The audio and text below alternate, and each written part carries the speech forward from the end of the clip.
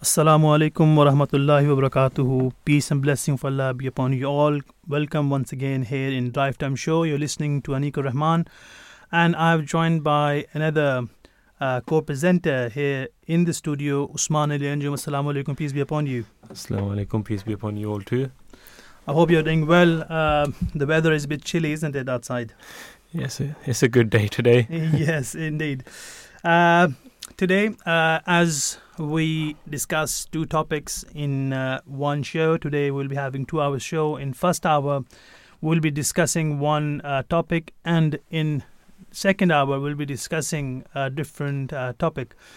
We'll be having some guests today who will be discussing on these topics, and you can call us on 0208 687 7878, and you can tweet at Voice of Islam UK and visit our website www.voiceofislam.co.uk.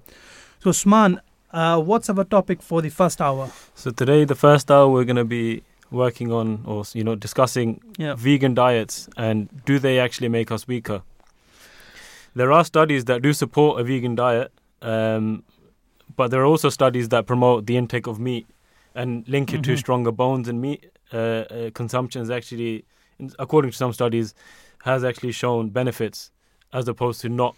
So there are studies for both sides. Even though they say that if they're having lentils or other things, they have all kind of nutrition. But I think, as we are discussing that vegan diets, do they make you weaker or not? We will be, understanding and getting some more knowledge or in depth that what happens actually when you become a vegan. I mean, nowadays veganism is on a rise, and there's a lot of factors for it. Some are ethical, some are moral. Just for you guys and for everyone listening, our opinion is that, God Almighty has stated that, we should have a balanced diet. One should eat meat and vegetables. So it's not as if we're saying only eat meat or, we're against eating vegetables. If some people don't like to eat meat, they don't have to. It's not like imposed. It's so necessary to eat it, right? Of course, yeah. It's not a religious necessity for us in Islam.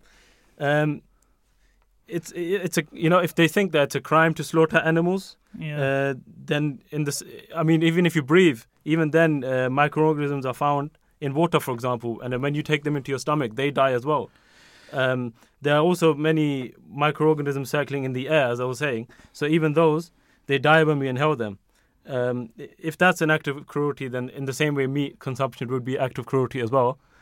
And also, even with the farming of vegetables, there are a lot of insects which die as well. And if we were to look at it from that side, there's loss of life in both ways. Again, it's everyone's Sometimes own we don't choice. see them. That's why we think, things are not dying for us. But as Usman mentioned, yesterday's show will be discussing, whether the vegan diet is sustainable, possible health impact, and the importance of balanced diet and physical health. And Islam, actually emphasizes the importance of eating healthy and the effect that it has on your physical and spiritual health. The promised Messiah, on whom be peace, Hazrat Mirza Ghulam Ahmad has said in his book, that Philosophy of Teaching of Islam is one of his book, where he says that it should be understood that according to the Holy Quran, the natural state of man is intimately related to his moral and spiritual states. So much so that even his eating and drinking habits affects his moral and spiritual states. That is why the Holy Quran emphasizes the physical cleanliness and physical moderation for prayers, inner cleanliness and devotions. After careful consideration, one concludes that this is the true philosophy, and the physical organs have great effect on the soul.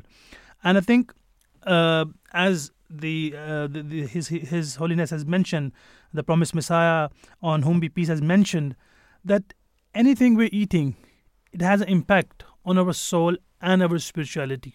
One of the things, in this regard, one of the things which is not or is prohibited in Islam is to have, to have swine or to have that, flesh of swine.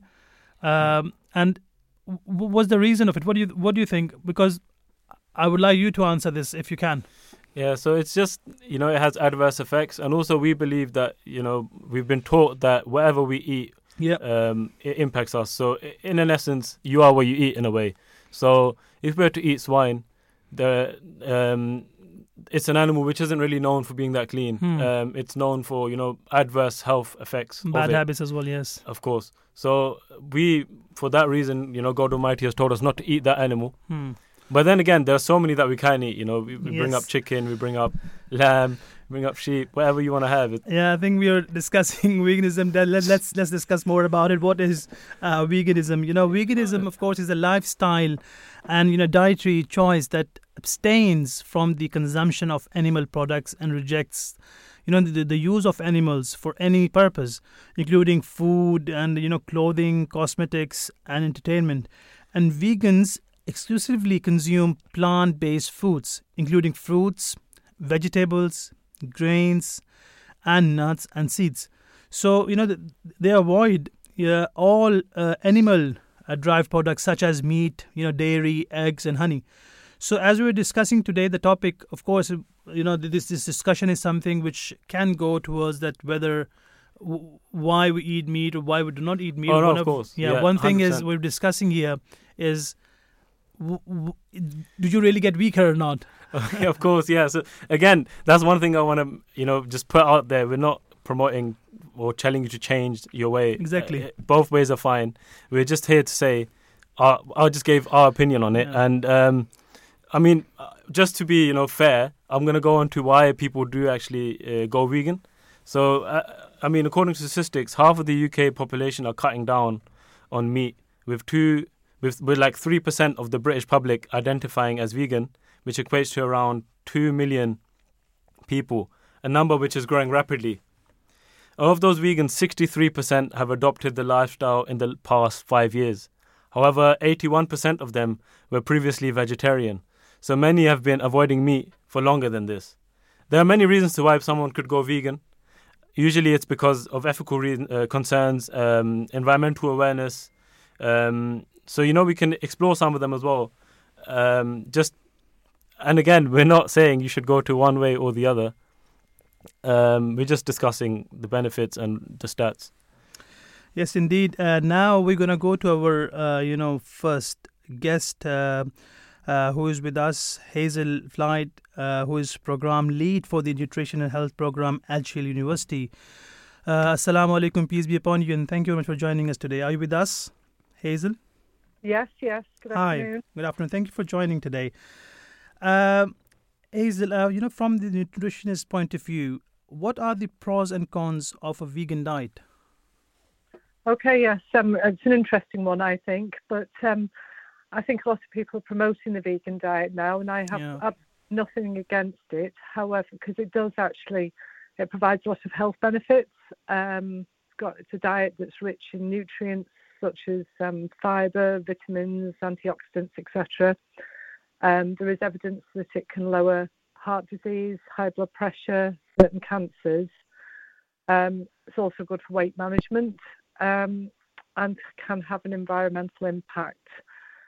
However, I think there is quite a serious concern in relation to people taking on the vegan diet that actually don't know how to do it, because there is quite a risk of a nutrient deficiency if people don't know how to actually eat a vegan diet knowledgeably. So things like vitamin B12, iron, calcium, omega-3 fatty acids, which are commonly found in animal products, can be lacking in a vegan diet. So I think, and it can be a little bit, so it can actually have a potential for imbalance as well. So, and also people who might have irritable bowel syndrome, if they change the diet suddenly, although it can sometimes see an improvement, it can also make it a little bit worse initially because of the high fibre content. True. Are there any specific challenges or common deficiencies you encounter in individuals, practicing veganism? Yeah, I think one of the most common ones is vitamin B12, which if somebody is following a vegan diet, they actually need to take a supplement because you can only actually find that in animal products. There's also an issue with iron, so a deficiency in iron, because although we can get it from plant-based foods, it's not actually as easily absorbed by the body as it is from animal sources. So one way that you can actually combat that is actually having some vitamin C rich foods alongside it, which can actually help the absorption of the iron. So, and then there's other things such as calcium, omega-3 fatty acids, protein again, zinc and iodine, all which are quite common deficiencies at the moment in the UK especially. Thanks for that. In terms of, the nutrients, for people that follow a vegan diet, how can they ensure that the adequate intake of these nutrients is consumed? I know you've mentioned iron and vitamins. Yes, I think the first thing to do, which is what I always promote, is that people need to educate themselves. So if they're going to follow a vegan diet, you need to actually learn about the plant-based sources for the key nutrients. Another aspect is actually diversifying your plate, what you're eating. So consuming a variety of fruits, vegetables, whole grains, legumes, nuts and seeds, etc. That's really important. As I said before, taking a vitamin B12 supplement, making sure that you get calcium sources from maybe fortified plant milks, tofu, leafy greens, etc. In relation to, I think the omega-3 was the other key one. So that's sort of eating flax seeds, chia seeds, algae-based supplements in the diet, and maybe taking an actual supplement if you're not eating those. So yeah, and I think it's just monitoring those nutrient levels as well, so maybe checking them regularly and going for help if you need it. And as you've seen rapidly in the last couple of years especially, I would say that veganism is on the rise. What are some of the misconceptions people may have that you may have come across with people adopting the vegan diet? Right, yeah. I mean, it is on the rise, and I think it's been sort of encouraged quite a lot. And as I said, I'm not against it at all. I fully appreciate that people want to change that, but I do think what people forget is there's a lot of plant-based foods now in supermarkets, which are fine. However, these are processed foods, and processed foods are not good for the environment, which is one of the reasons people become vegans sometimes or often. And also they're not absorbed, so they can actually do you more harm as well. I think not getting enough protein is one of the dangers as well. Neglecting some of the key nutrients. And I think some people assume that vegan's healthy, which it can be if it's done correctly, as I've said before. I always go back to sort of that education, knowledge about what people are doing. But I certainly think going back to actually cooking yourself, not using processed foods, using sort of natural products is really key. And I've seen quite a few. I've actually had colleagues that have become vegans or vegetarians even, and have actually had to go back onto meat because it's actually making them unwell. So I think it's really key that people think about it and, seek advice before they actually take it on. And as you've mentioned, a lot of it is processed. Do you think it's actually a sustainable way of living, a sustainable diet in the long run? It can be, with proper planning. It can provide all the necessary nutrients that people need. It's obviously associated with a lot of health benefits. It can support weight management as well. They do say sort of obviously the reduced environmental impact. Some of that is towards greenhouse gases. And I think, again, one of the key things there is a lot of the animals, because they are now they're fed natural products. That is what is causing some of the problem. If you go back to the grass-fed, to the natural way of living, then that's important. Obviously, some people do it for ethical considerations, and that's fine as well. But I think it's just important to remember that not all vegan diets are automatically sustainable. And a diet that consists mainly of highly processed vegan foods may not be as environmentally friendly or nutritionally balanced. So I think the emphasis needs to be on whole plant-based foods that sort of linked to both personal health and environmental sustainability if you're going to actually follow it. Well, thank you very much. It was an honor for us and a pleasure that you came and you took your time out and, spoke on veganism. Okay, that's fine. Thank you. Thank you very much. All right, thank you. Thank you. All right. Bye. That was Hazel Flight, the program lead for the Nutrition and Health Program, Edge Hill University, discussing veganism and its impacts on not just the body, but also the environment and steps that can be taken and measures that should be looked at.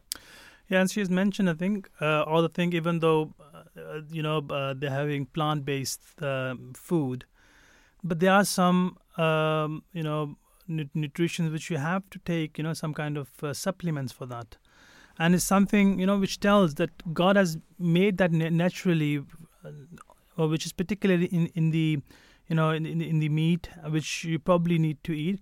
And I think the topic which comes up, if we want to discuss veganism, how cruel is it to slaughter an animal, and what has been done to produce, plant-based food. So again, we, rather than going in that discussion, I think it's going to be very long, but we will keep discussing right now the topic which we have today. That is it, the vegan diet is make you weaker, or is it something which is an absolute normal? I mean, again, there are reasons why people go into the vegan diet, and one of them is health and well-being. So veganism is associated with some health benefits, including a reduced risk of certain chronic diseases, improved heart health, and weight management. However, a well-balanced vegan diet is essential to ensure all nutritional needs are met. And in terms of other reasons why people would actually go into veganism as well, apart from the actual effect on the body, and also the environmental awareness is another reason. For example, veganism is often motivated by environmental concerns. People would adopt a vegan diet in their view to reduce the carbon footprint, as animal agriculture is a significant contributor to the greenhouse gas emissions and deforestation as well. On top of that, I think there's ethical considerations as well, which people have. Again, if you want to shed some light on the ethical considerations, I think... Yes, many vegans choose this lifestyle out of, ethical concerns for animals. And they believe that in the inherent value and rights of all sentient beings, and reject the exploitation and harm of animals for human benefits. And, one of the things is animal rights, and, and people are quite active on this, and, as animal rights activism. And many vegans actively engage in animals' rights activism, such as, advocating for the humane treatment of animals, supporting animal rescue organizations, and promoting cruelty-free products. And vegans use and promote, products that are not derived from animals, which includes vegan cosmetics, clothing, and household items. And one other thing, in this regard, we see that especially in the leather, there's quite a lot of discussion to not make a leather shoes or bags or coat or, the car seats shouldn't be made out of leather. And many companies have moved using, or they've stopped using the animal leather and moved there. So some they are following it, but some they are still using, that kind of leather which comes out of, the skin of animals. And I think you've hit the nail on the head here. I think one of the main reasons, I think, is for the animals and for the cruelty they have to face. It's a real concern, and not just for veganism, but also for others. I think, especially as Muslims, we should look after our animals as well. And there is a way of doing it where they should feel less pain or no pain, and there should be steps taken. I mean, nowadays there's confinement, so many factories are employ intensive confinement systems that restrict the movement of animals, preventing them from expressing natural behaviors. Again, this can lead to stress, health issues, and decreased welfare. And again, then they use of hormones and antibiotics. The use of growth-promoting hormones and antibiotics can be harmful to animals and can contribute to the development of antibiotic-resistant bacteria, posing risks to all humans' health as well. So it's not just damaging the animals, but rather, as I said, what you eat will have an impact on you. So it's actually going to impact us as humans as well. So it may just be for the animals' welfare, but also for our welfare. That's also one aspect of it. Yeah, we're very much right. Please join us after a small break. Allahu Akbar, Allahu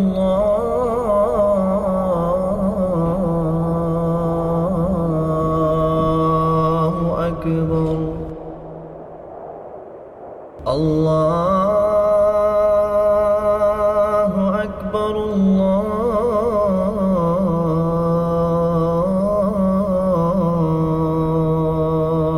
Akbar. أشهد أن لا إله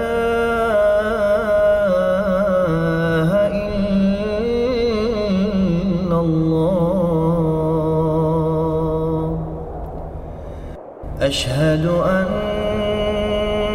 محمدًا رسول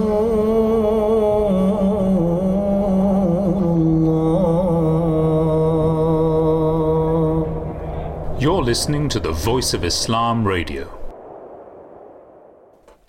Welcome back. Assalamu alaikum. Peace be upon you. Apologies for the technical difficulty there.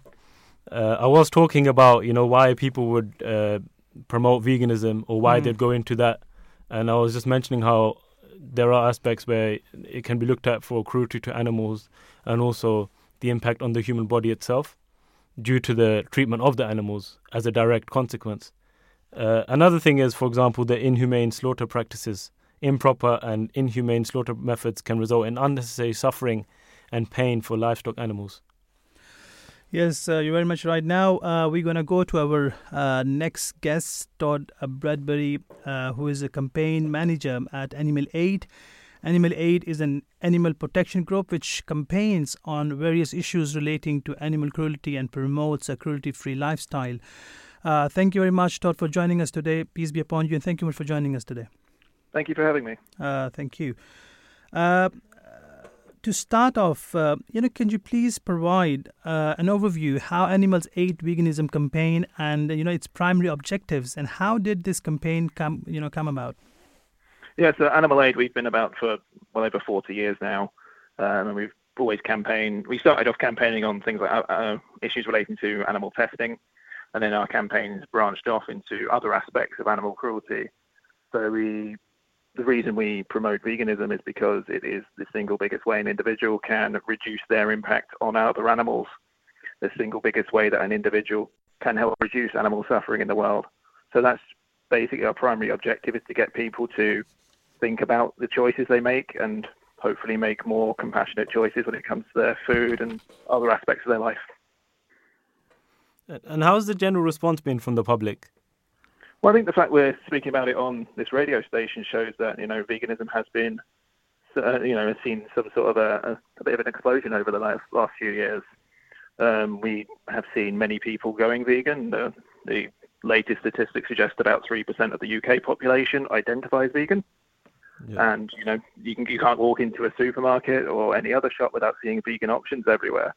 So, we've helped many people go vegan and help reduce their animal product consumption.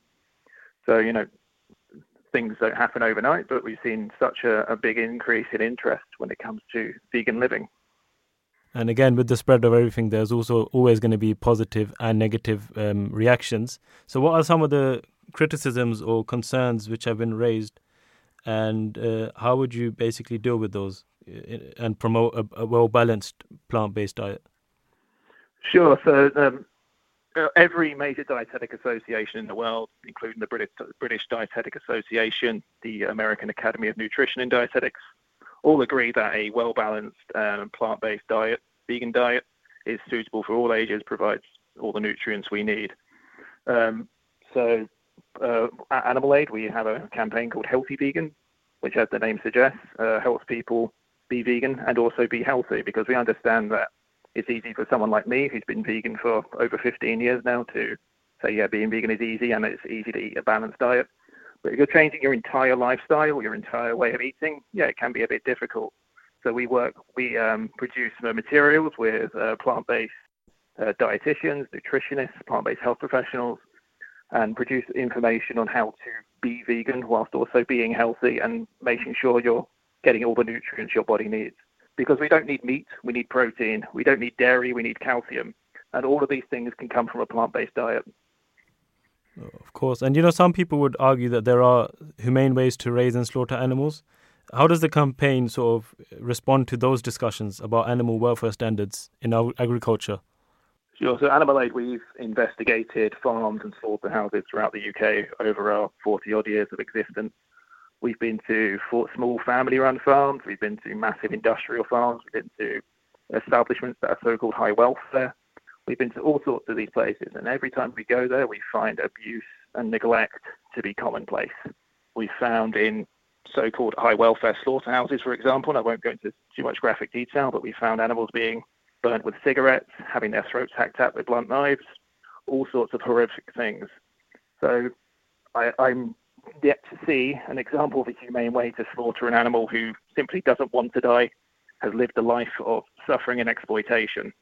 So, but we're also pragmatic. We understand that not everyone is going to be vegan immediately. So we help.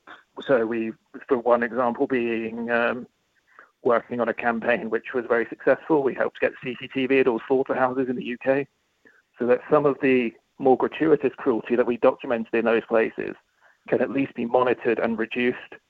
But when it's all said and done, farming animals and slaughtering them can never really be humane, because these are sentient beings who deserve to live free from harm and suffering.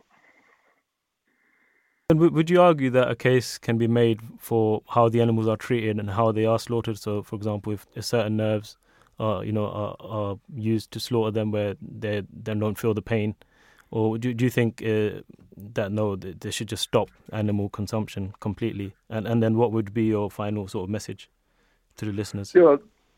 So obviously, in theory, some methods are better than others. Some ways of treating animals are better than others. But if we treat these sentient beings as just machines and mere things for us to take resources from, that's where the issue lies. These are sentient beings who feel pain, joy, suffering, fear, just like you and I. And the easiest thing we can do is to avoid causing them suffering by being vegan.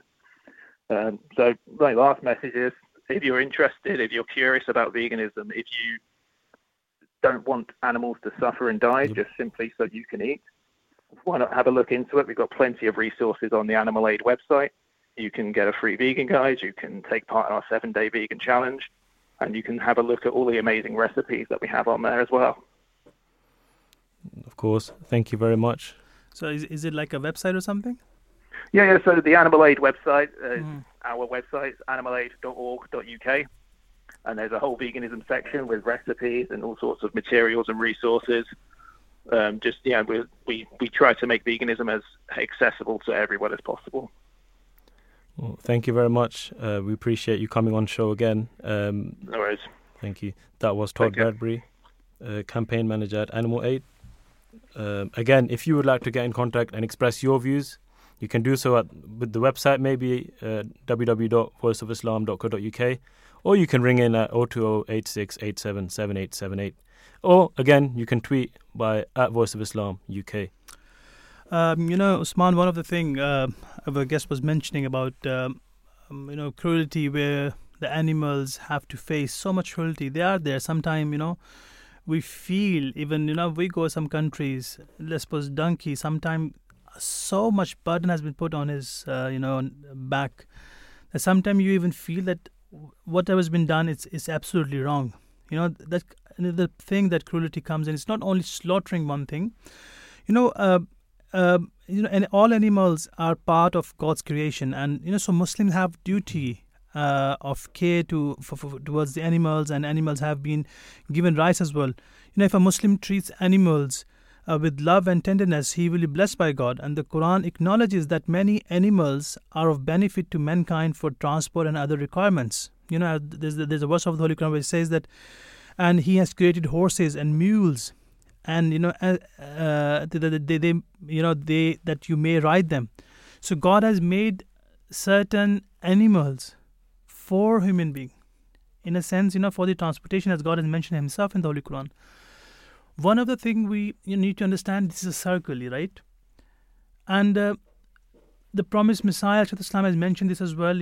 Sometimes we ask this question: why not everybody become a boss of a company? Why somebody has a lower job than others? Okay, sometimes somebody has to sacrifice for others. What is the reason for it? And the promised Messiah explained in a very beautiful way. He said that, this is the way this world is, going around. One has to sacrifice for another, for the higher being. Even human being, they sacrifice themselves for God Almighty. Whenever God asks, and there's so many, the history of religions are there, where for the name of God Almighty, if God has asked for something, or for the propagation of that faith that people have given their life, they have walked for miles and miles and 1,000 miles and sacrificed so many things to hold, or to have the faith or the religion as God has instructed them. And it's not something which when we're discussing about animals, that why animals has been killed. One of the things I would like to share and discuss. What do you think if we stop, if people have this a consumption of animals, this stop from today on, and we start eating plants, would that be enough for us? And if you're not eating the meat which we think is appropriate, Islam says it's not everything is there to eat. There's certain animals you can eat. You cannot, shouldn't be going after a few things. God has made for different purposes. Let's suppose the horse and the mule is for different purposes. Everything has a purpose behind it. If there's a cow, we normally take a milk from it. We don't slaughter all the cows, because we know that they have a certain duty why God has created it. So if we stop eating it, what's going to happen then? They're going to be everywhere then. What do you think? What was the general point of view on this? I think, as I did mention in the beginning as well, we believe in a well-balanced diet. So exactly. We believe in the consumption of both. We're not here saying that, just eat meat, or, just eat vegetables. Vegetables, yes. And again, as I was saying, for the cruelty aspect, even if you were to breathe, you are taking in, certain microorganisms, and they are, of course, as a result, dying. If you were to drink water, again, the same thing. Even if you're going vegan, and even if you were to do it in an organic manner, there will still be insects or whatnot which would still die as a result of you, farming. So again, there'll be loss of life in both ways if you look at it morally from our side. So it's we don't actually see them, but they are there, which we can't see from our naked eyes, and they are under the soil. And when we are doing farming, so many houses, sometimes there's houses of snakes or houses of rats. You are just destroying them in a way because of the farming. And we're discussing about Islam. Islam says in the Holy Prophet, peace be upon him, is reported, and I quote here that he said, all the creatures children are the children of God, and best among you is he who treats his creatures well. And the Holy Prophet, peace be upon him, himself, when we look at his life, that he used to care for animals. There's so many, the saying of the Holy Prophet, peace be upon him, where is mentioned that a camel was, he said that I can feel that he's crying because he's not been fed properly. So there are different sayings which I can mention, but due to certain, limitation of times, I won't go in that. But taking care of the creature is one of the teachings of the Holy Quran. But, men also need meat as part of his diet. But even here, we are taught how to, slaughter animals in human ways such that they are, slaughtered instantly through a single cut. In circumstances where multiple animals are be slaughtered, mankind is taught by Islam to do this in a way that the other animals do not witness the slaughter. This is one of the, very amazing things. It's not something is been done in front of each other. Is you have to take even these measures as well when you are slaughtering an animal. And this is the extent to which man has to consider the feelings of animal. And I've mentioned the saying of the Holy Prophet, peace be upon him, before that if you treat well, you will be your best among the best among you is he who treats his creatures well. And again, even in the conditions of bed, if you were to join the Ahmadiyya Muslim community, the 9th condition itself is that he shall have sympathy for all of God's creatures and devote his talents to their welfare.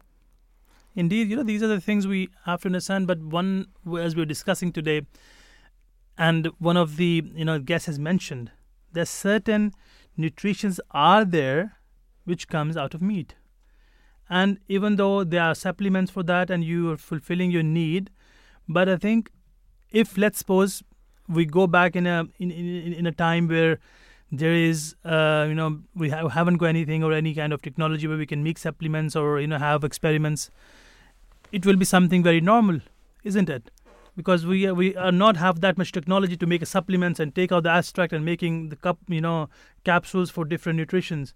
And in the past, it will be normal to have that because we have, technology and we think that this is not right. It is not something, God has said something which is not right. God has said that you can eat meat, but there should be a balanced diet. It shouldn't be something you become cruel or you're killing the animal or, giving pain to animal. And if you're doing slaughter, it should be done in a, best manner. And one of the things, we have seen the videos where they are slaughtering, chickens.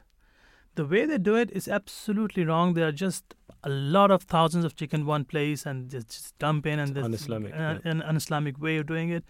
In Islam, it says that if you slaughter animal, it should be one cut, it should be fast and quick, so that doesn't feel it.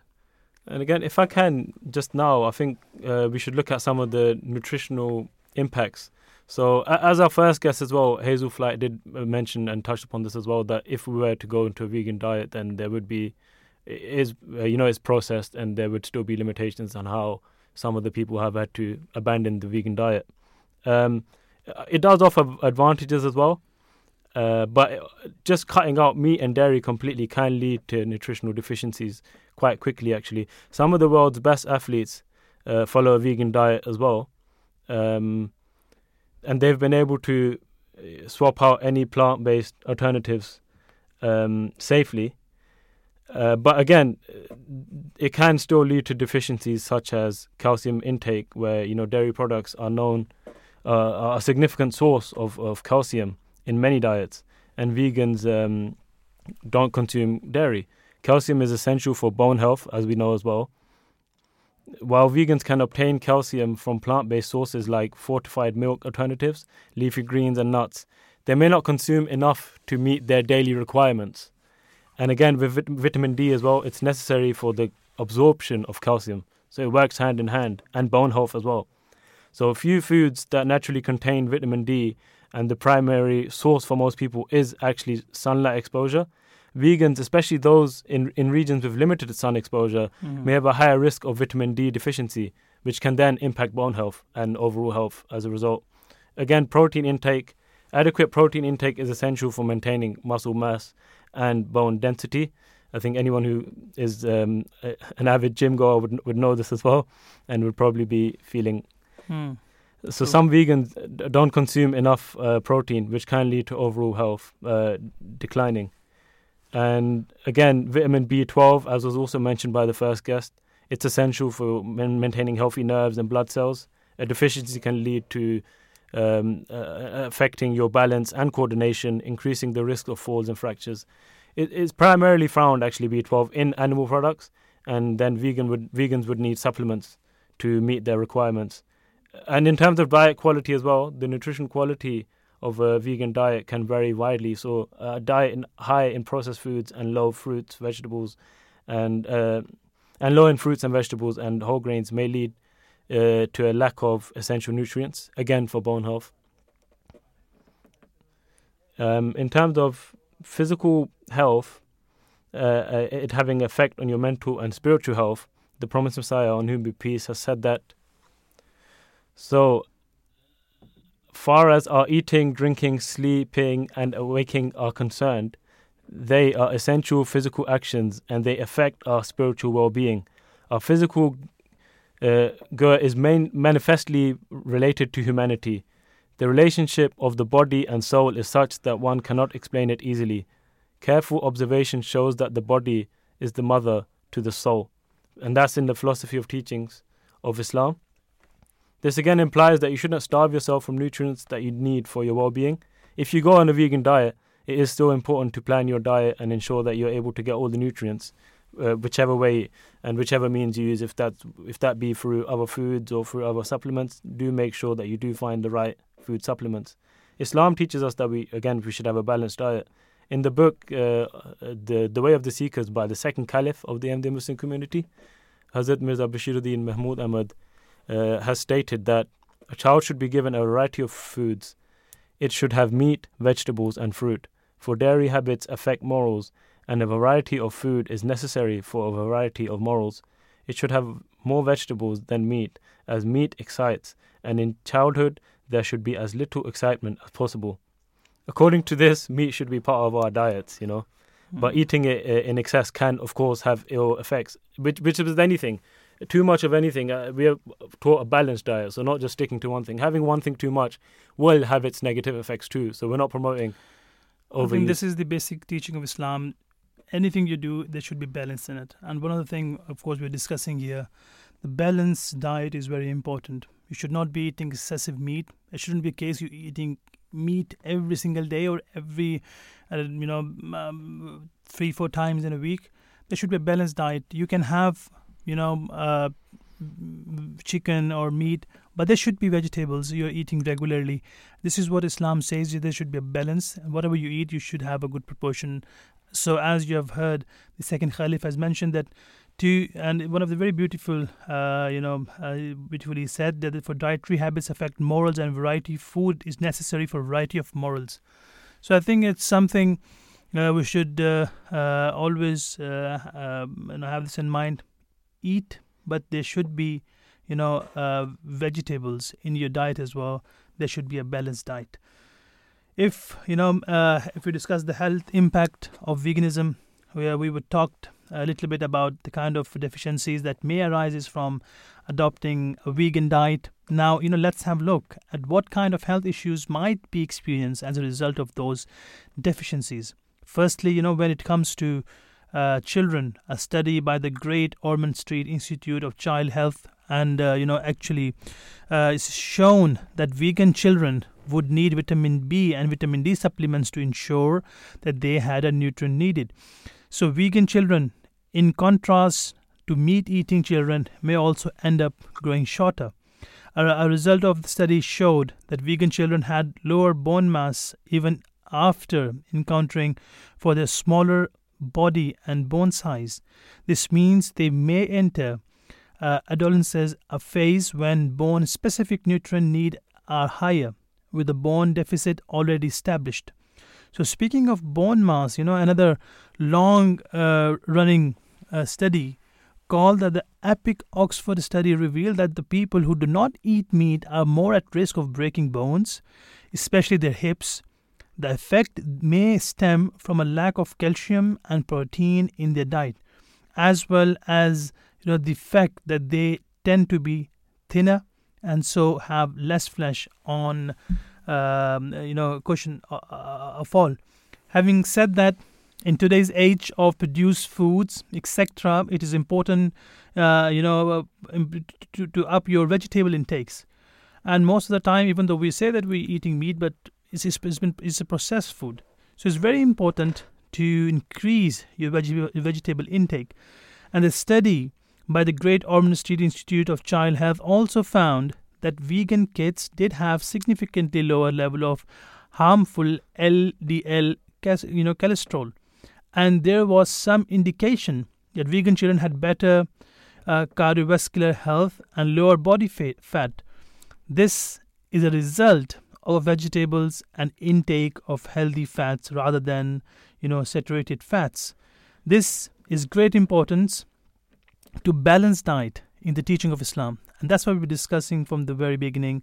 The promised Messiah, peace on whom be peace, referred the Holy Quran in his book, The Philosophy of Teaching of Islam. He said that eat meat and other foods, but do not eat anything to excess, lest your moral state be adversely affected and your health might suffer.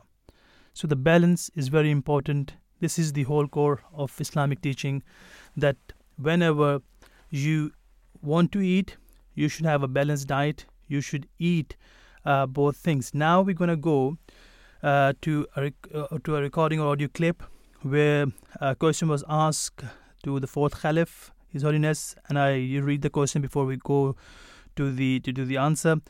He said that I read book in the name of Allah from a library, and it was written on it that this man is not a Muslim. My question is extension of compassion to other God's creature.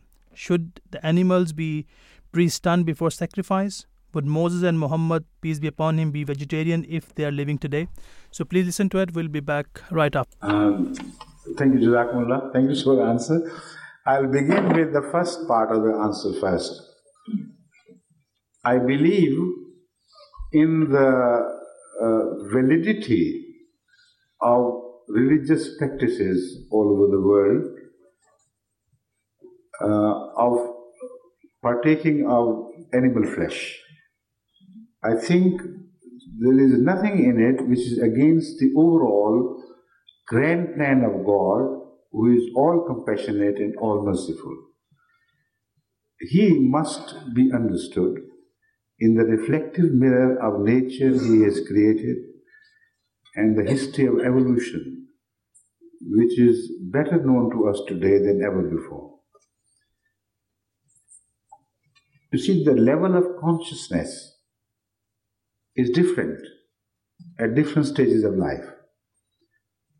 And killing of other animals situated at lower orders is a law in nature, not an exception. Despite the fact that some animals are known to be vegetarians, even these vegetarians eat up a lot of living things.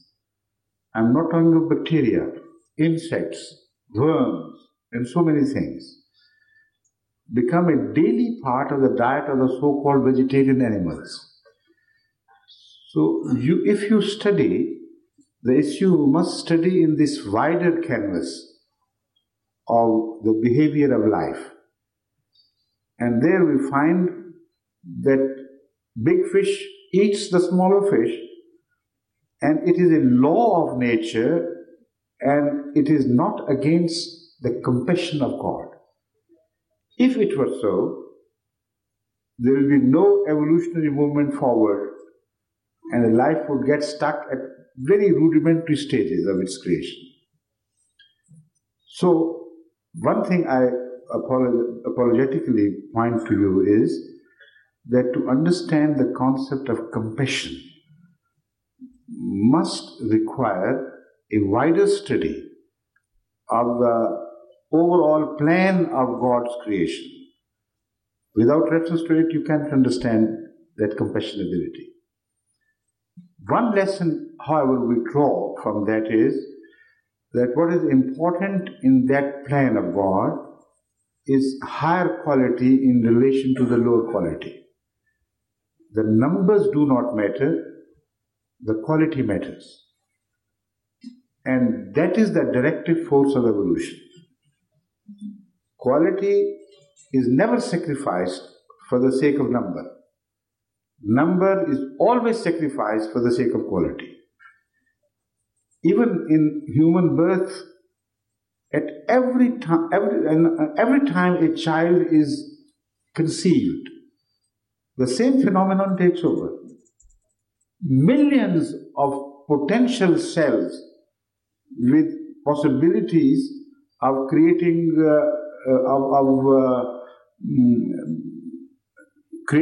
new babies, if they find a matching ovum, of course, potentially they have that qualities.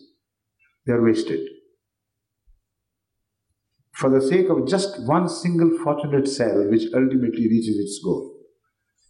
And there it is always the phenomena of the survival of the fittest. So survival of the fittest is a law which does operate in nature and also in religion philosophies. But it takes different shapes. So permission to eat the animal flesh is drawn not only from one stray religious injunction, but it is drawn from the overall philosophy of the life, its plan on things, and how it interrelates with other members of life of different species. But in the same species, except for the rudimentary, elementary case of the sea life, you do not find it a common practice for animals to kill each other. Even in the world of beasts, lions, tigers, wolves, hungry packs of wolves do not eat other fellow beings of their own sort. So that is the second lesson. Compassion is confined in relation to a certain species far more than in relation to the lower species. And the lack of compassion which you find is compensated in them by their lack of compassion to other things of lower order.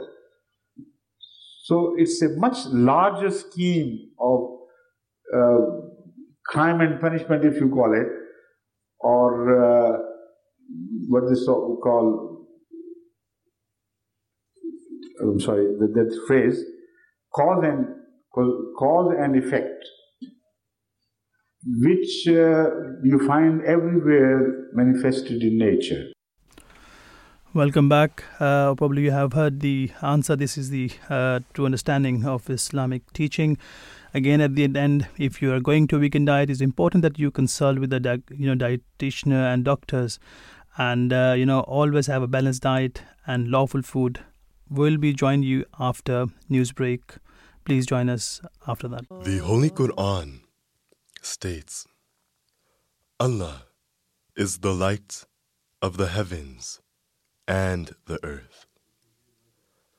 An-Nur is that being through whose light a physically blind person sees, and a person who has gone astray finds guidance. It is that being who is apparent and through whom all things are manifested. His being is apparent in himself and makes things evident for others as well. The true light is God, which can be perceived in everything by those with insight. However, one who is devoid of spiritual sight cannot see it. A believer is firm on the belief that the universe that can be observed, as well as the universe that cannot be observed, is created by God. In order to give an understanding of this light, God sends His chosen people who spread the Noor, which comes down from the heavens throughout the world. The promised Messiah, on whom be peace, writes, that light of high degree that was bestowed on perfect man was not in angels, was not in the stars, was not in the moon, was not in the sun, was not in the oceans or the rivers, was not in rubies or emeralds, or sapphires or pearls. In short, it was not in any earthly or heavenly object. It was only in perfect man, whose highest and loftiest and most perfect example was our Lord and Master, the chief of the prophets, the chief of all living ones, Muhammad, the chosen one. Peace and blessings of Allah be on him. The Holy Prophet, peace and blessings of Allah be on him, set the most excellent example and the highest standard of Noor, which was established as a reflection of the light of God, and which will continue till the day of judgment. The Noor he received was conveyed to his companions and established excellent morals amongst them, so much so that he likened them to the stars. After the Holy Prophet, peace and blessings of Allah be on him, the reflection of God's light was the promised Messiah, on whom be peace. This was due to complete subordination of his master. Not only did God fill the promised Messiah, on whom be peace, with Noor, that was sent down more than 1,400 years ago, he also granted him the station to spread this Noor.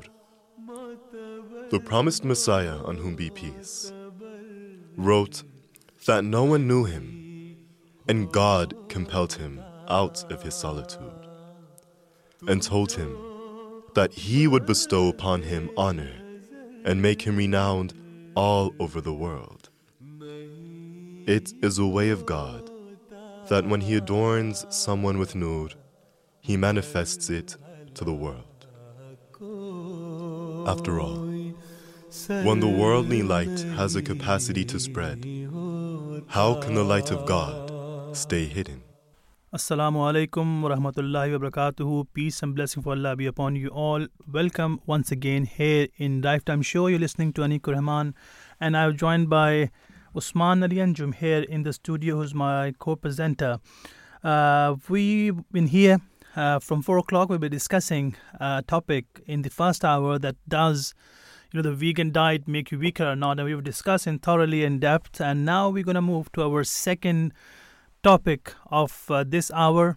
Is going to be interesting. I think it's going to be something important, especially what's been happening in the world right now.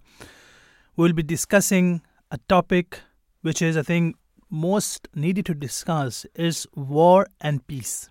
Comparative, the religious teachings, what Islam says, and what, other people or what as a Muslim we should be doing it, and what others should be doing it according to their teachings. For this topic, we'll be having some guests on board as well who will be discussing this topic in depth. And you can, of course, call us on 0208 687 7878, and you can tweet at Voice of Islam UK and visit our website www.voiceofislam.co.uk. Yes, Usman, as I mentioned, that we will be discussing a topic which is war and peace. And I think looking at the world, just the situation right now, I think is something very important which we need to be discussing here, and our listeners especially should be hearing it. And if they can do something in their circle, they should do accordingly, isn't it? Of course. And I think one of the things I've seen as well is that one of the misconceptions, which is quite widespread, might have been, hopefully not so much now with time, but is that, Islam is, God forbid, a terrorist. They are ISIS and all these sort of individuals or little groups which account for a minority, probably not even 1% of Muslims, are then portrayed as the face of Islam and as though they are following the teachings. But that's not the case. And that's why I'm actually quite glad that we're discussing this topic today, because not only are we going to look at the Quranic teachings and what the Holy Prophet, who is the embodiment of the Quran, has also taught in these regards, but we'll also be showing what other religions teach as well. And I think that'll give a good overview and a vast sort of understanding to the listeners, or at least a better understanding. So at the end of the hour, they have benefit from it. Of course, in the context of global conflicts and the pursuit of peace, the Islamic perspective on war and peace, offers profound insight rooted in the Quranic teachings and the practices of the Holy Prophet, peace and blessing of Allah be upon him. And, this perspective emphasizes ethical conduct during times of conflict and, underscores the importance of just, causes and humanitarian treatment even in the midst of warfare. And as Usman mentioned, I think you're very much right, it's something very important. I think I've spoken to many people being a missionary myself. I've, discussed with many, Western people here in England or some other countries. What my conclusion is that they don't know. They have just heard from the TV or television that what's been happening and what's been, picturized, that this is Islam. But when you tell the true teachings of Islam and the life of the Holy Prophet, peace be upon him, they, get amazed that how is it possible that we have been told the other things for so many years, and now the true picture is totally opposite. And sometimes, people think, okay, he's just saying it, maybe just is a word of his mouth and just making up things. And when I refer, the books which has been written, 100 years back and by even, English historian or the Western historian, even they have mentioned in many places that the Islam and the Prophet, Holy Prophet, peace be upon him, he was, best among people. He was kind and he never wanted to fight somebody. And we'll be discussing this especially in the War and Peace, that what he has done, how he has fought, wars, whether he was willing to fight it, whether he was in the beginning, just wanted to avoid it, and what he has done to avoid actually. Of course. When there was a time why he had to, fight. So I think our listeners who will be listening us today will be having more understanding, and we just present the life of the Holy Prophet, peace be upon him, that's how he was, that's how he, managed or, find the solution that how we can get rid of war and have peace within the society. And again, I think that's a key topic for today. And I'm actually, again, as I said, I'm quite excited about it in one way, because I think that we'll be able to present the Holy Prophet, peace be upon him, his character to you guys today. Indeed. In terms of the teaching of Islam, it actually fits with the instincts of man and promotes peace. Again, it forbids aggression. So it's not as if you can be the aggressor. It's actually where, failing to fight would jeopardize peace or promote further war or further loss of life or sort of further negative impacts. It means that where, for example, your free belief or your preaching or your rights are at risk, that's the time where in self-defense we can then act. And this is actually the teaching the Prophet, peace be upon him, actually followed. And again, as Muslims, he is the example for us to follow. So if we look at when there was a lot of sort of mistreatment, aggression, and difficulties they went through, not just him, his followers in Mecca, and then when they were boycotted, and then when they went to Medina, it continued. And again, he did not fight until God in the Quran gave him the permission to fight in Surah chapter 22, which is verse 40 to 42, where it says that permission to fight is given to those against whom war is made, because they have been wronged, and Allah indeed has power to help them. Those who have been driven out from their homes unjustly only because they said, our Lord is Allah. And if Allah did not repel some men by means of others, there would surely have been pulled cloisters and churches and synagogues and mosques, wherein the name of Allah is oft commemorated. And Allah will surely help one who helps him. Allah is indeed powerful, mighty. Those who, if we establish them in the earth, will observe prayer and pay the zakat and enjoin good and forbid evil. And with Allah rests the final issue of all affairs. As Usman, you mentioned, I think we'll be discussing very slowly, I should say, that how everything was happening there. We just think that it was just a little bit of mistreatment to him. It wasn't the case. It was a lot of things was done to him, and indeed we will be discussing it today. That which allows somebody to react, or he can take his revenge. But what the Holy Prophet, peace be upon him, did, we'll be discussing. Let's I think start. From the beginning, once again, as you mentioned a bit of it, yes, you would like to say something. Again, I was going to say that even, for example, in this verse, it's not just that we're protecting, mosques, we're protecting all places of worship, all places where God is worshipped. So that's the teaching of Islam. It's actually universal, where any place, synagogues, cloisters, churches, they all were protected. So it was not just that it's for Islam. And even with all the cruelty and all the treatment of Muslims, stones, warm stones put on their chest of the companions. Fighting was only after when the permission was given, and in self-defense. Yeah.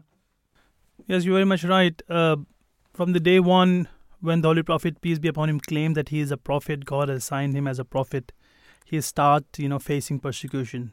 People start joining him.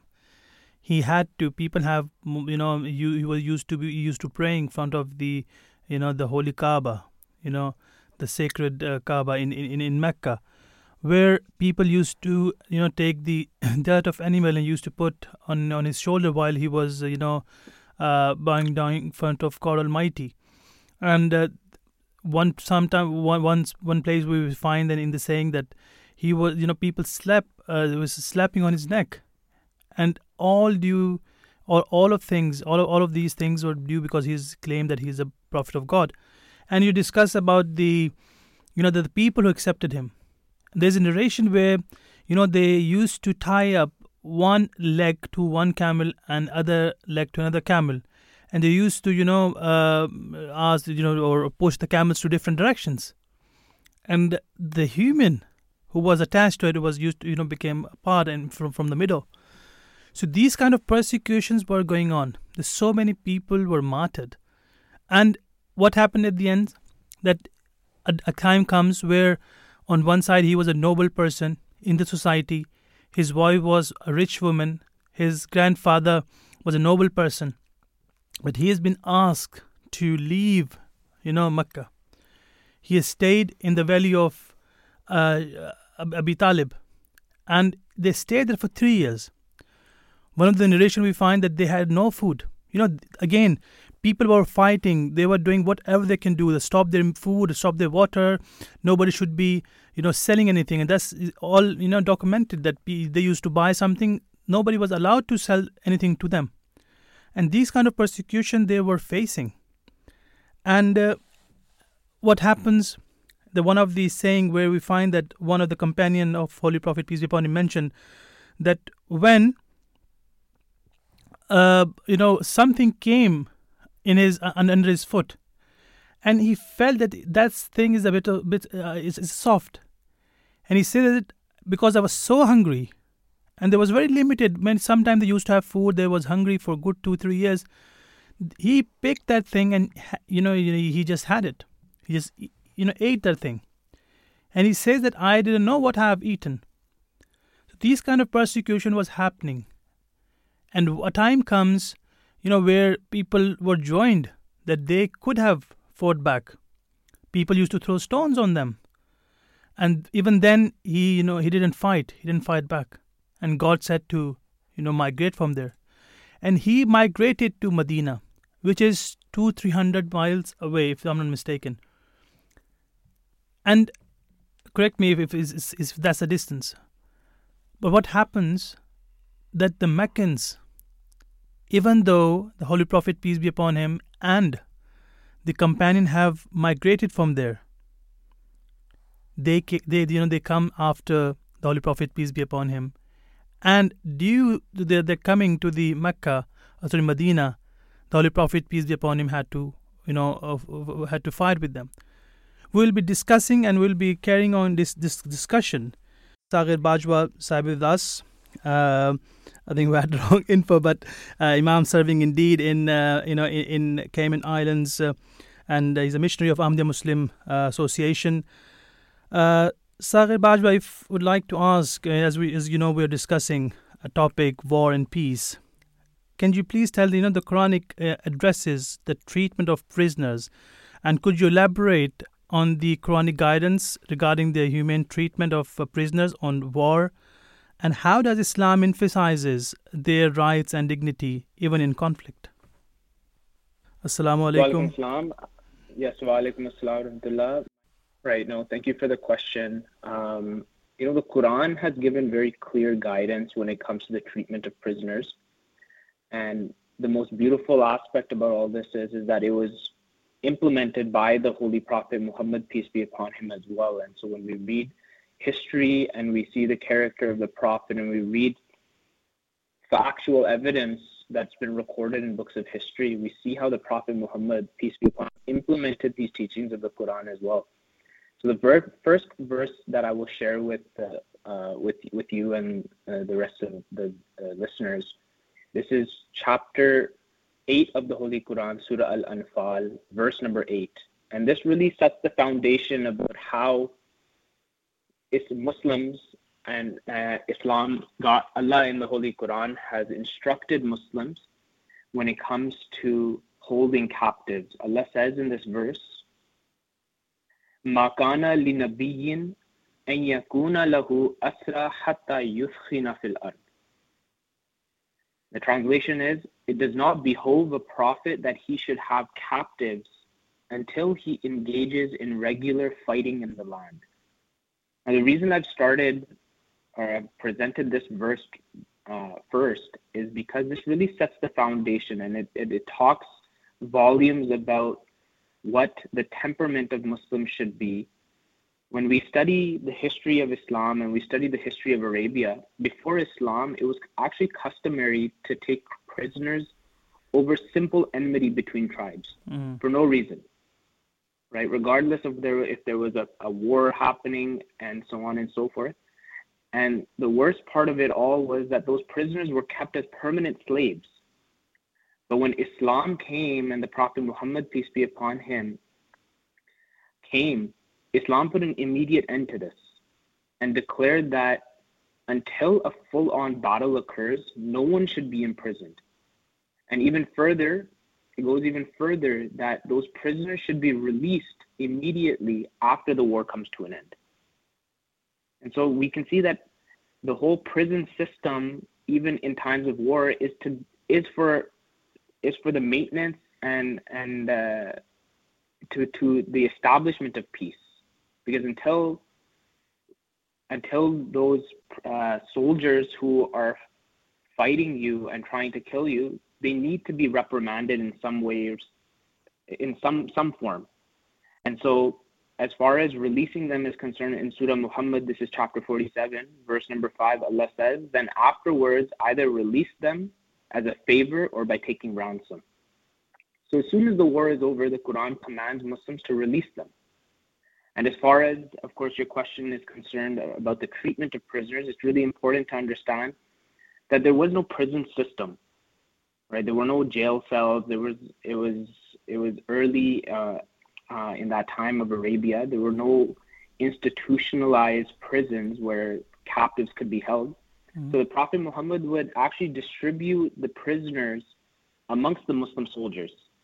And so these prisoners would literally go into the homes of Muslims and live with the Muslims. And as far as treatment is concerned, in one verse of the Holy Quran, Surah Al-Dahr, chapter 76, verse number 9, Allah says, وَيُطْعِمُونَ الطَّعَامَ عَلَى حُبِّهِ مِسْكِينًا وَيَتِيمًا وَأَسِيرًا. Translation is that believers are those, the righteous and virtuous believers are those that they feed for the love of God, for the love of Him, the poor, the orphan, and the prisoner. And like I said, when we see the ahadith and we see that what history has recorded, this is exactly how the captives were held by Muslims. There's this one story, and I will end with this, that his name was Abu Aziz ibn Umar. It's recorded that he was a prisoner after the Battle of Badr. And he says, this is his own testimony. He says, I was a prisoner of the Ansar after Badr. When it was time to eat, they would give me bread and suffice on dates themselves, so much so that I would be ashamed to eat with. As we can see from verses and from this example as well, that even in times of conflict, Allah has not only instructed Muslims to uphold the rights and dignity of prisoners, but it has actually instructed Muslims to engage with them with kindness and respect. You're very much right, Sagher. And I think this is the fundamental teaching of Islam, to win the hearts. Even though that's what they were doing, they were showing kindness towards them. And that's what Talib Afsam did. Moving on, discussing forgiveness and reconciliation, are often emphasized in Islamic teaching. How does the Quranic or how does the Holy Quran advocate for forgiveness, even in challenging situations? Right, that's a great question. When it comes to the teachings of Islam, Islam has put, of course, a great emphasis on justice. That if someone does wrong, then of course they need to be held accountable for their actions. But a beautiful verse of the Quran, this is taken from chapter 42, Surah Ash-Shura. This is verse number 41. This really opens our eyes as to what is the will of Allah when it comes to the treatment of people who do wrong, who may commit crimes, so on and so forth. Allah says, Jaza'u sayyi'atin sayyi'atum mithluha. That the recompense of an injury is an injury the like thereof. Meaning if someone does bad, then they should be held accountable for their deeds. Justice should be served. They should be, if punishment is needed to reconcile their situation, to reform them, then of course the human psyche also, and just our rationale also points towards the fact that this person should be punished so that they can learn a lesson and that they do not further commit mistakes. But then Allah turns our attention to what He wills.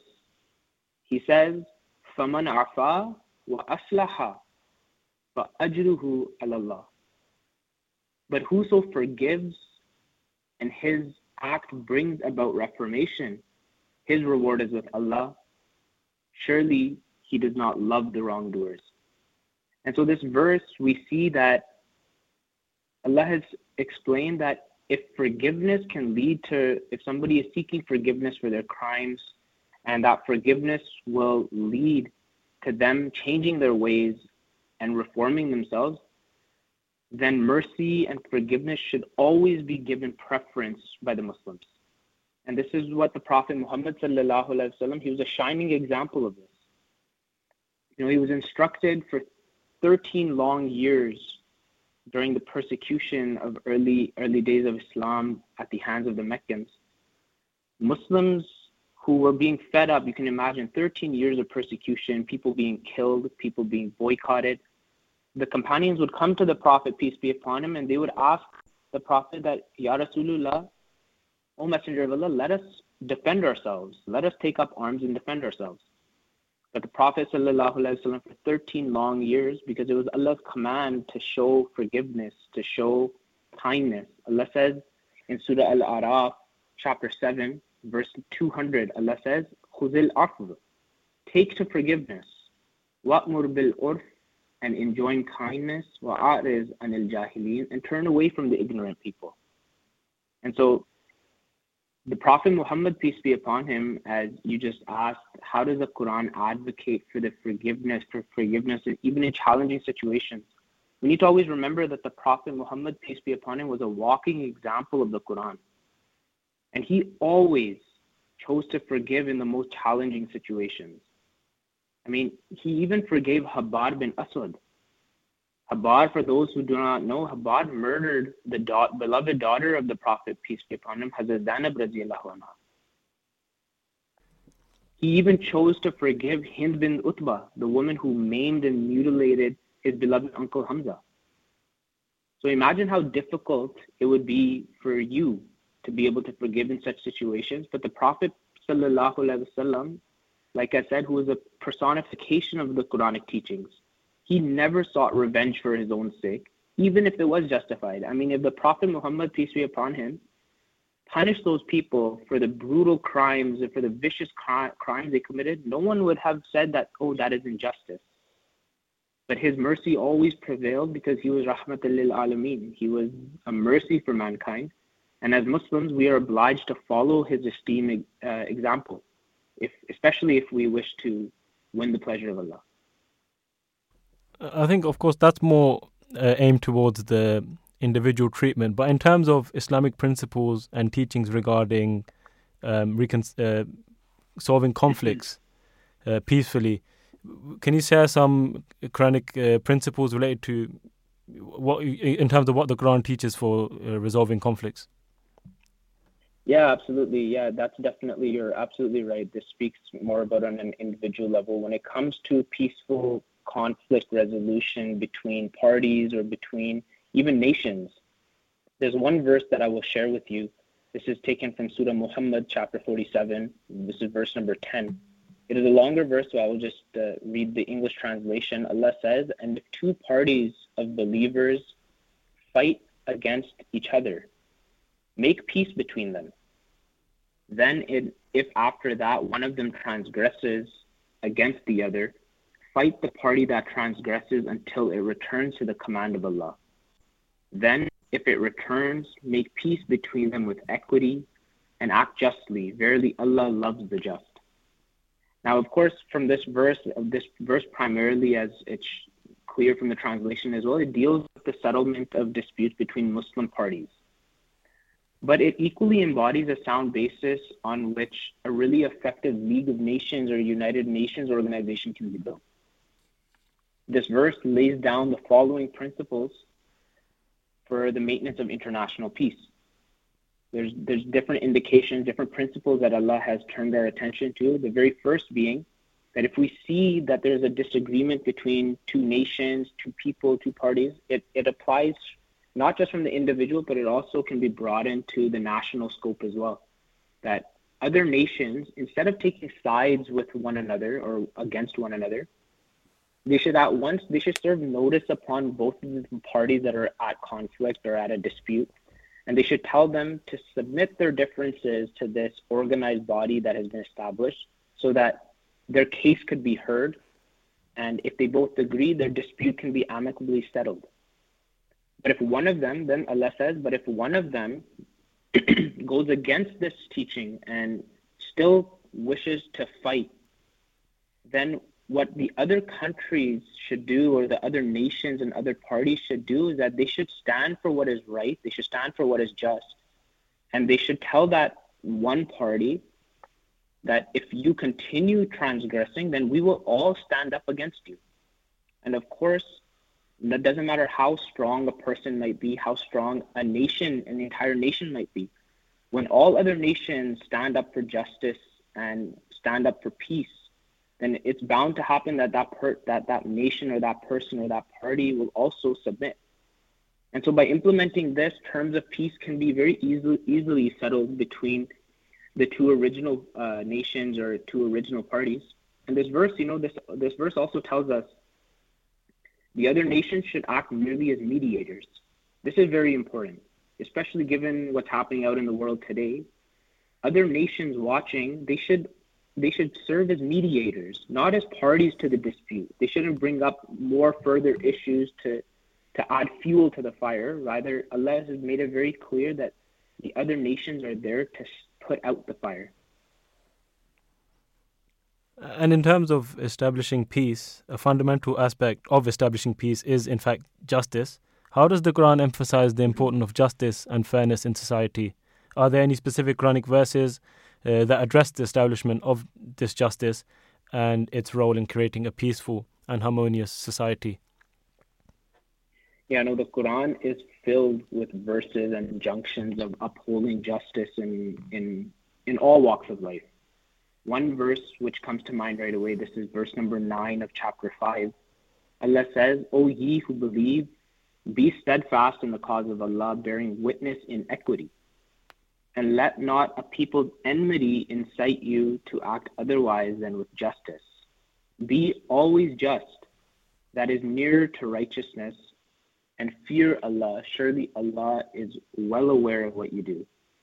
So in this verse, the Holy Quran has set a very high standard of justice, so much so that even the enemies, this is what it's speaking, that do not let a people's enmity incite you to act with otherwise with justice, that even enemies should be treated with the utmost justice. And if I may say, surely no other religion gives such a fair and just teaching even about its enemies. And then as far as the words are concerned, toward the end of the verse where Allah says, "And fear Allah, surely Allah is well aware of what you do," this contains a stern warning that the equal treatment or just treatment of the enemy should not be done or should not be enjoined by way of show. It shouldn't just be, oh, if we're not just to this nation, if we're not just to this party, then the entire world will see that we're being unjust. No, Allah says, fear Allah. So this act of justice and act of peace should come from within our hearts, and it should be with knowing very well that this is the command of Allah, and Allah commands us to be just. And if I may share one more verse, and this really does show us what high standards Islam has established for justice. Allah says, Inna Allah ya'muru bil adli wal ihsani wa ita'i dhil qurba. This is verse number 91 of chapter 16. Allah says, verily Allah enjoins justice. So justice in this verse, Allah in the Quran has said that justice is actually the bare minimum standard of human interaction. That if someone does good to you, then the bare minimum from a moral and a good person is that he should do the same goodness back.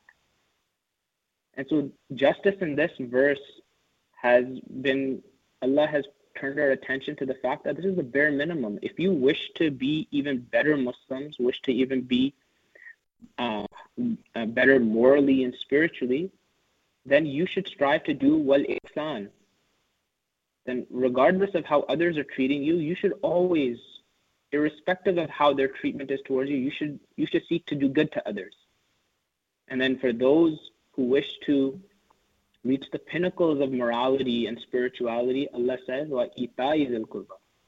And irrespective of whether someone is doing good to you or bad to you or going up above and beyond for you, you should treat all of humanity like they are your kindred. You should give to them the way a mother gives to their children. And we know very well that this is exactly what the Prophet Muhammad, peace be upon him, showed us throughout his life. And in his last sermon at Hajj, he is famously, we know the Prophet Muhammad, peace be upon him, how he famously stated that a black person is not superior to a white person, nor is a white person superior to a black person, nor is an Arab to a non-Arab or a non-Arab to an Arab. And so this is the pinnacle of justice, and the Prophet Muhammad, the Quran, established these teachings more than 1,500 years ago. And if the world were to see these teachings of justice and implement these teachings of justice today, then surely we would live in a peaceful and a serene world. And as the founder of the Ahmadiyya Muslim Community, the worldwide head, the current worldwide head of the Ahmadiyya Muslim Community, just recently stated as well that without justice, there is no peace. And so the Holy Quran has gone above and beyond to teach us what true justice looks like. And in the end, we just pray that may Allah turn the attention of the world to these beautiful teachings, and may we be able to implement them and see a world that is filled with peace. Beautiful. Well, thank you very much for such a beautiful insight upon the Islamic view. Thanks for joining us. That was Sagher Bajwa, the Imam, serving the Ahmadiyya Muslim community in the Cayman Islands. We got it right this time. And again, if you want to join and if you would like to give your input, you can call us on 020-8687-7878. Or if you wish, you can join us by tweeting at Voice of Islam UK. Or again, you can visit the website, which is www.voiceofislam.co.uk. Okay, now we'll be going to one of the audio clip which we have and regarding War and Peace. So we will listen to that and we'll be back right after that. We're going to move slightly further north to Canada, to Tanveer Ahmed Zab, who writes in, Jazakumullah for your very kind comments. He asks about resolving conflicts and war, and what could be the role of the Ahmadiyya Muslim community in doing so. Jahangir Saab. Well, you see, what we're doing in the world, and since our very inception, is that we are trying to correct mankind from within. Because what you see on the world field, for example, at the United Nations, or when nations meet, when people talk to each other, when they come on the television, etc., what you see political leaders saying is that they're all for peace. That their whole discourse is about, we love peace, we want peace, we're going to do everything to establish peace. establish human rights and all that, So it all sounds very nice, but whenever their national interests are at stake, then you see the real sentiments coming to the fore. And then you can see when they're tested whether war and warfare comes up boils out of their hearts, or is it real peace as they were talking about previously. Unfortunately, these days, this is what we see. And it's not only in the on the political level, it's also in the religious world as well. We'll see, for example, religious leaders who really don't care how immoral their followers are becoming. They couldn't care less. And so they'll allow them to become really, criminal. They're not following their faith at all. And they don't really, they sleep, as they used to sleep before. That doesn't bother them at all. But if they see that one of their followers has been taken over by another religion, some other religion which is out there, preaching, and they've managed to convert them into their fold, then you see them rising up and creating mayhem and asking their followers to go and kill those people. Then you see that those people too, those religious leaders too, and this goes across the board, whether it's in the Islamic world or the Buddhist world or the Hindu world, the Christian world, Jewish world, we'll see there are those religious leaders who are like that, who are out there, and they have warfare within them. So it means that the real problem is what's in their hearts. Now, when people try to solve conflicts in the world, what they do is they work on the surface level. They try to, to use means and methods which only are on the top of the thing. They don't go down to the root cause. They don't try to change the people from within. But the real revolution can only happen, and the real peace that we all want, can only come about if that is sorted out first. And this is why you'll see that from its very inception, the Ahmadiyya movement, which is the renaissance of true Islam, has been dealing with that aspect. So everywhere we go, we're telling people you have to come back to godliness. You have to come back to goodness. You have to come back to justice. You have to come back to unselfishness. Once you've sorted those things out, then you will not allow yourself to become a warmongering person. And then if you're a leader, all the better, because then it will not affect other people either. So this is what the Ahmadiyya Muslim community has been doing. And fearlessly, I've seen, for example, in certain areas where, there are countries which are ruled by people who are, I wouldn't say tyrannical, but who are, who have a very strong grip on their nation. And sometimes Ahmadis have to address these people. And I've seen the leaders of our communities, the amirs of our communities, address them and tell them where they're going wrong. And you could imagine that these people could take it very unkindly, but often they don't really mind because they can see that these people are very sincere. And this is because Ahmadis are people who are sincere. When you become an Ahmadi, you become an Ahmadi at the price of great sacrifices. Often people in your family will abandon you. You might be kicked out of your job. You might lose so many things. So Ahmadis, if people have become Ahmadis, they've been tested and they've been tried. Their mettle has been put to the test and they've proven themselves to be sincere. And so when a person is sincere, others can also feel this, you see. So Ahmadis are out there talking to the leaders and telling them things fearlessly. And we've seen the best case of that, out of all, is that of our own Caliph. May Allah strengthen his hand. He's been out there, he's addressed parliaments, he's addressed the greatest leaders on the planet fearlessly. And he's told them where they're going wrong. And sometimes you'll see great politicians sitting there like little children in a classroom, listening to the Khalifa, giving them a lecture. And then saying that you're absolutely correct. A question that springs to my mind, Jazakumullah Jahangir Saab, I hope that answers your question, Tanveer Saab. Just a question following on from that, Qasid Saab. I suppose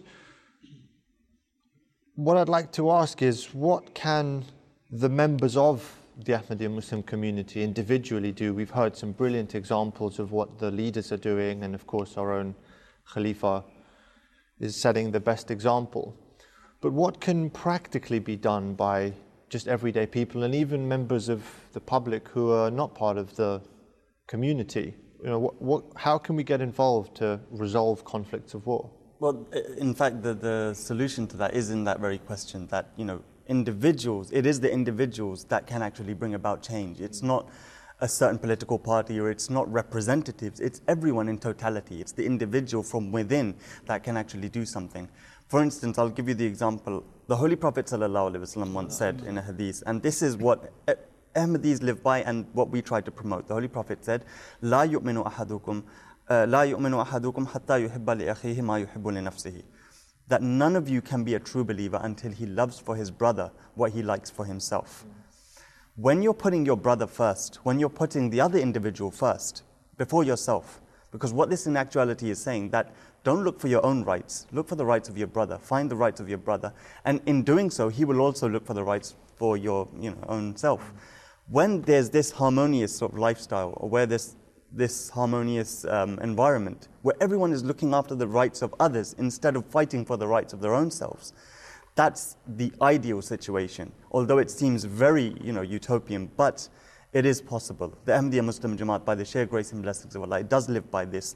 It has been doing so for the last 127 years, and it will, inshallah, God willing, continue to do so. Inshallah. And this is what it, if someone, I'll give you the example of a person who, living in his house, he doesn't have his house under control. His children are a mess, his wife, he constantly quarrels with his wife. But he goes across the road and knocks on the other person's door and says, you're not, and if he's in the same sort of situation, and he tells him to admonish his wife and admonish his children that you're not, looking after your house properly, that person will say, well, go and look after your home first, and then be in a position to tell me what to do. That is exactly Charity what is starts at home. Exactly. That is what in essence is the interpretation of this hadith. That charity begins at home. Until you don't perfect yourself, or perfect your own sort of responsibility, the people who are under you and who are in your responsibility, until you haven't done that, you cannot, or you should not be in a position to go and tell other people that you are wrong, or you should perfect yourself first. And that fits in quite perfectly, as some of our audience will know, to the Friday sermons that have been delivered by our Khalifa recently. He's continually reminding us to reflect on our own actions first, before looking at helping others, although both are very important. Absolutely. I mean, double standards is something that Qasid has alluded to, and this is what we find in world conflicts, that world political powers have got double standards when it comes to dealing with different nations. And this is the thing that, as Jahangir Sahib has said, is at the root of the problem, and that is what has got to be sorted out. So that is what our aim is, to make sure that the world becomes a more just place, so that these double standards do not exist. And they have to be from grassroots up, throughout all societies, throughout nations, throughout international borders, so that this can be achieved. The Ahmadiyya Muslim community holds a unique position, as my two colleagues have said, that we are worldwide. We have no political or geographical ambitions to gain land, and we have one leader who speaks with a divinely appointed voice, and the whole nation listens to him. So our CV is great. The whole world, in fact. The whole world listens to him, as Jahangir said. So our CV is great, and that is why we have a pivotal role in establishing world peace, and that is what the efforts of our leader, His Holiness the Khalifatul Masih, has been. And may Allah continue to strengthen his hand, so that we continue to see the success of world peace and success of Islam and Ahmadiyyat in our lifetimes. Gentlemen, Jazakumullah for another very detailed and comprehensive answer. Tamid Sahib, I have doubt that there is anything left unanswered, but of course, if there is, you know what to do. It's faithmatters@mta.tv. Welcome back after the audio clip, and you have heard that what Islam teaches on this particular topic. We were discussing, the war, and for this particular topic, if we, carry on the life of the Holy Prophet, peace be upon him, we find that I was mentioning before that, the Holy Prophet, peace be upon him, has fought wars when Meccans came after the Holy Prophet, peace be upon him, in Medina, and then God, allowed them to fight against Meccans to, prevail the name of Islam. And even though they were only 300, they didn't have, swords or horses as they had. They were fully equipped. But why God, basically given this permission to the Holy Prophet, peace be upon him, just because to save the name of God Almighty and the name of Islam. And God himself mentioned in the Holy Quran that I have given the victory to you. It was me. And, even the companion of the Prophet, peace be upon him, has mentioned that, the angels has fought with us. And even though the battle was won by the Muslims, even then, what people used to do, they used to, have a, just, what do you say, they used to have a cuts on the face and to, but in Islam it's not allowed to. We're not allowed to mutilate. Mutilate, exactly. Mutilate the, the faces. And it is very important. That's what the Holy Prophet, peace be upon him, did. And Muslims are forbidden altogether to, mutilate the dead. And Muslims are forbidden to resort the, cheating. And children are not been killed, nor women. And that's what the Holy Prophet did actually. Regardless, if you take any war, he never killed a child. It was a fundamental teaching. Do not kill a child. Do not, harm women. Do not harm any elders. And do not, destroy mosques and the temples and churches. And if a prophet is saying the fundamental, the basic principle of war, and, that's how one should be doing it. But when we look around us, we can clearly see that this is against the principles of war. And even people nowadays, admire this and have understanding that whatever has been said is, absolutely right. And this is what even world say, which the Holy Prophet said 1400 years back, that that's how a war should be fought. Of course. And again, the thing about Islam is, even in these trying times where, you're fighting for your life, there are still principles and rules which are made for the betterment. For example, even looking after, as our guest even mentioned, the prisoners of war, they have to be treated right. The delegates, from other countries, they need to be holding respect. Again, women, children, old people, they're not to be attacked. Only those you're fighting against. Yeah, before going to our next guest, I would like to say, take any war. The Holy Prophet, peace be upon him, has fought with principles. He never fought at night. He was, used to fight at the right time. Of course, even buildings, fruit-bearing trees, you can't just chop them down. Exactly. And this look, it doesn't want to destroy the, society. He taken care of every single thing. And they said, if you want to fight a man or, the people who are against you, they should be fight each other until, the peace has been restored. And he was he used to advocate that peace should be there, peace should be maintained. There should not be any conflict. Let's go to our next caller, Abdul Khwaja, who is with us. He's an Imam serving, in Ecuador. He's a missionary of Ahmadiyya Muslim Association. I welcome him in the show. Assalamu alaikum, peace be upon you. And thank you very much for joining us today. Wa alaikum salam. Jazakallah for having me on the show. Thank you for coming. If we start off, could you please tell, the Prophet Muhammad, peace be upon him, is often cited as a paragon of virtue and wisdom. Could you share examples from his life on how he resolved conflicts among his followers, and how can Muslims today draw inspiration from, his methods when faced with the interpersonal or, societal conflicts? Yeah, that's a really good question. The Holy Prophet, peace be upon him, through the decades of history, has been known for a champion of peace, because he always promoted tolerance, patience, and because of the practice of the Holy Prophet, the Muslims who love him so much, who want to be like him, also practice these virtues in their own lives. And for Muslims, it's very easy for the Holy Prophet to tell them, okay, don't do this. The Quran says this, so just be better. It was really easy for him to explain to Muslims because they're already believers. They already believed in him. They already believed in the Word of God. So among his followers, it was very easy. He would first, for example, if he was ever to find a dispute among two Muslim believers, he would listen to both of their problems. This is something that some world leaders don't even do. Not in his time, nor in today's age, that who is really there to listen to the problems of the people. So that's one virtue that he really had.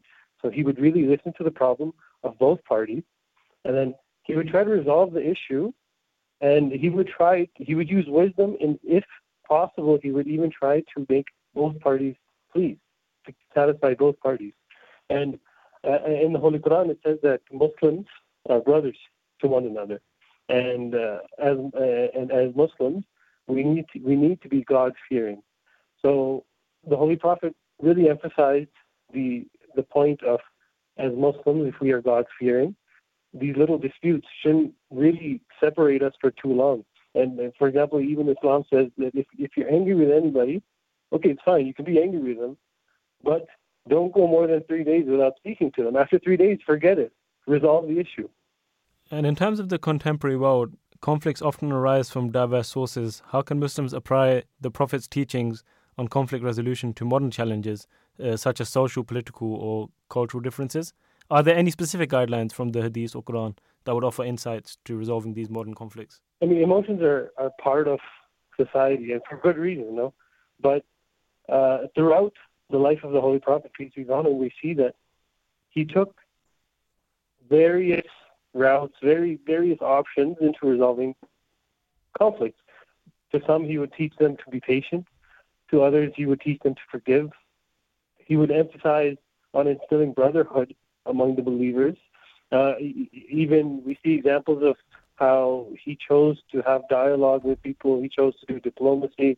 Throughout his life, we see various incidents of how he created treaties in where he himself would give up so many rights just to end the conflict. And there's something really important in today's day and age as well, that if, as Muslims, we want to end a conflict, we should be able to give up something if we really want that solution. So, all in all, throughout the life of the Holy Prophet, he emphasized instilling fear of God among the Muslims. And when Muslims are God-fearing, and when they're fulfilling the rights that are owed to others, then that's the real solution to these worldly conflicts, these other issues. And as I mentioned before, Muslims are brothers. We need to be God-fearing. And when we are able to fulfill, just these two aspects of Islam, we can really create a better society, better system of politics. We can improve the culture around us. Thank you very much. And that's all we're going to have time for today. Now we're going to head, of course, as Usman, towards the end. Could you please tell or thank our producers as well? Yeah, so the producers, Noor Mubarik, Hania Mubarik, Gemielia, Bryant, and Zainab, Fatima, and also all the technical team. Yeah, definitely working behind the scenes, Aqib Ahmed. Now is the end of today's show. We have discussed the topic War and Peace. Islam again teaches just to have peace within the society, and whenever the war is had to take place, there should be a principles of those, and that's what the Holy Prophet, peace be upon him, has taught us. In every day, in every in every war he fought, and he never went to fight someone. People came to him, to his city, to fight. And there's so many incidents. I think I would like to request for our listeners to do visit our website, Al-Islam, where they can read the seal of the Prophet and they can have a true picture what Islam says and what is the noble character of the Holy Prophet, peace be upon him, and how he lived his life. So on this, we will conclude today's show. Please, we'll join you in the next program. Until then, Assalamu alaikum.